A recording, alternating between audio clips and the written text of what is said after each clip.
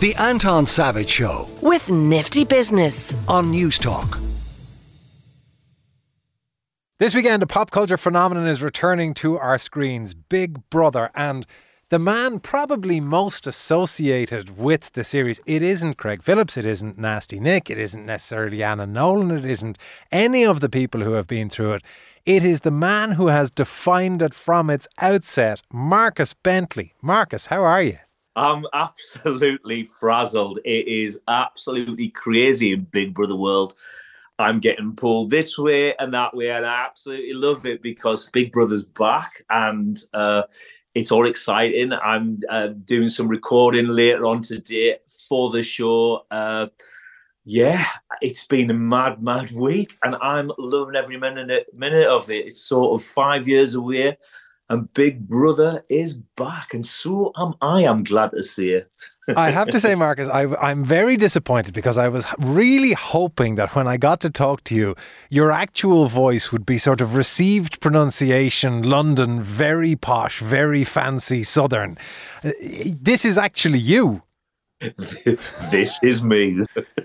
23 years and counting. I've actually done, somebody worked out for me the day, I've done 2008 episodes of the show.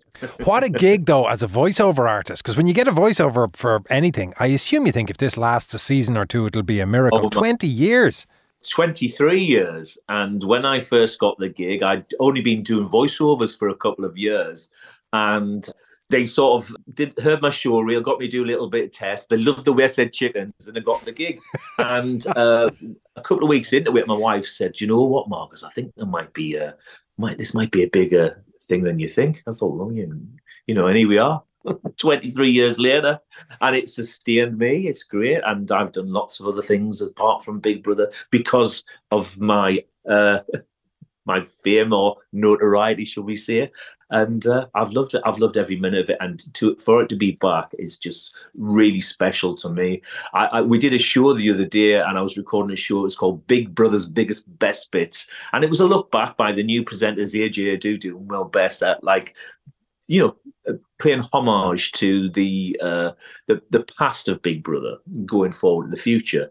And there was a little sort of montage at the beginning of the likes of like Nikki Graham, who is she, and Jade Goody, I'm a million, when she found a verruca on her foot, and Gemma Collins in the garden. And it was just it just brought back such wonderful memories that I had a lump in my throat, and I was having to record after that. So it means a lot to me, the show, for lots and lots of reasons. But, it's been a big part of my life, and I'm so grateful that I'm going forward with it. So, I'm very, very pleased that it's back. Do people recognise you off the voice? They do occasionally. I live in Bristol, and I sound pretty unique in Bristol. So sometimes, especially when the show's on, or I'm paying something for something in a shop with my card, and of course they can see my name on it, and my name's the first on the credits. So I have been on television before visually, and I do get recognised and say something. I once got followed round a department store. I thought, oh my goodness, do they think I'm stealing? And this shop guy just randomly said, have you got the time, sir? He just wanted me to hear my voice and thought, oh, he'll give us a time check. So yeah.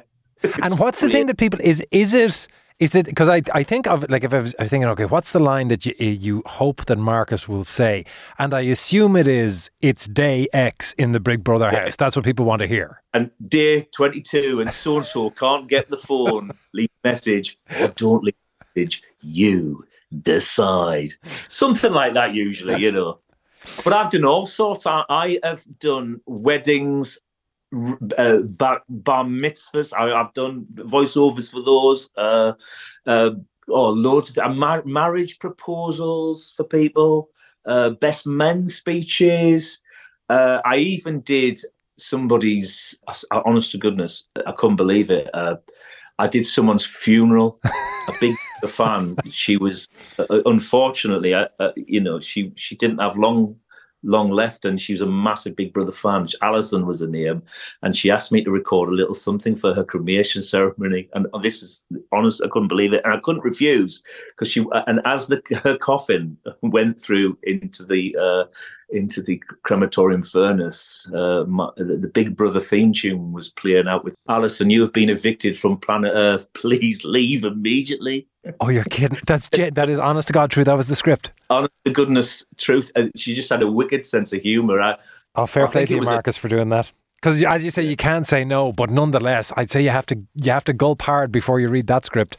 Yeah, you can't say no. And do you know what? She was she was a massive Big Brother fan. She'd been to all the evictions, and she'd had a really good life. And unfortunately, it was, she didn't have long, and she just had an amazing sense of humour. So I was very, very privileged to sort of do it. And I'm sure there wasn't a dry eye in the house, but I'm sure people were chuckling as well. Fair play to you. And come here, how does it actually work from your perspective? Because I'm always interested do they send you video of what the show is going to look like so that you know how to get the tone right, or is it just off cold script? Well, many years it would be, I would be in the studios, and now I do it from home. I have done it from home for a while now. Even though it's coming back, but I've got a new studio I'm using. So yes, but I mean, because we're starting afresh, they will send me sort of clips and stuff, and this is what it is. But basically, I haven't done it for so long, I do know the format and what have you. But if there is something unusual happens, like say David's Dead, that famous one, they will show me. And oh my goodness, okay, right, and that is the tone that and then they'll send me the script. We'll work on the scripts. How about this, whatever, and it's usually quite a quick turnover. I say that I'm usually ready to go at about say 1 or 2 o'clock, and then I won't actually finish until about 7 because there's lots of changes. Lawyers get involved, and there's lots of things that don't quite work out, as in editorially. And there's lots of changes that don't quite like the way those words sound or whatever, or it doesn't quite fit a picture. We do it over a course of a few hours, bit by bit, and then finally the show gets released to the channel, and that's it. That's it for another day, and it all starts over the next day. For me, anyway, it's continuously filming, of course, and getting edited and stories put together. The thread of stories put together by the producers, because it's 24 hours basically boiled down into about 50 minutes every day. And did you think it'd work? I mean, obviously Endemol had done it in Holland and had proven that there was some kind of success available in the format. But when you first got the briefing on, we're going to stick a random bunch of people in a house and just film them all day, did you look at that and think, well, as long as the check clears, lads, but there isn't a chance that this is going to work? Do you know what? They were doing quite a lot of publicity, so it was quite well explained in the papers. This show was coming. I thought, well, that's a very interesting idea. But yeah, it was a feat, because I think it was just, what was it? There was a phrase I used in the beginning: 64 cameras filming 24 hours a day. I mean, it's probably more than 64 these days, and lots of them, some of them are remote. But what you've got teams of editors listening to sort of everybody in the house in their microphones, and they're sort of they're literally noting everything anyone does, or Marcus is talking to his wife in the diary room or whatever, and what's he saying? Oh, he's saying this, and it's all in shorthand, and then it's mad. It's a feat. It's such a feat. And of course they do it really well these days. But I didn't think they could do it. I thought, my goodness, that is pretty special, because we take it for granted, don't we, when we see things? But yeah. Now you said several thousand episodes over 20 odd years, and I've done 2008. Mother of Divine, 2008 episodes over 20 plus years, and of course in all of that, like there's hundreds of people who have passed through, when you include the celebrity, when you include the normal contestants.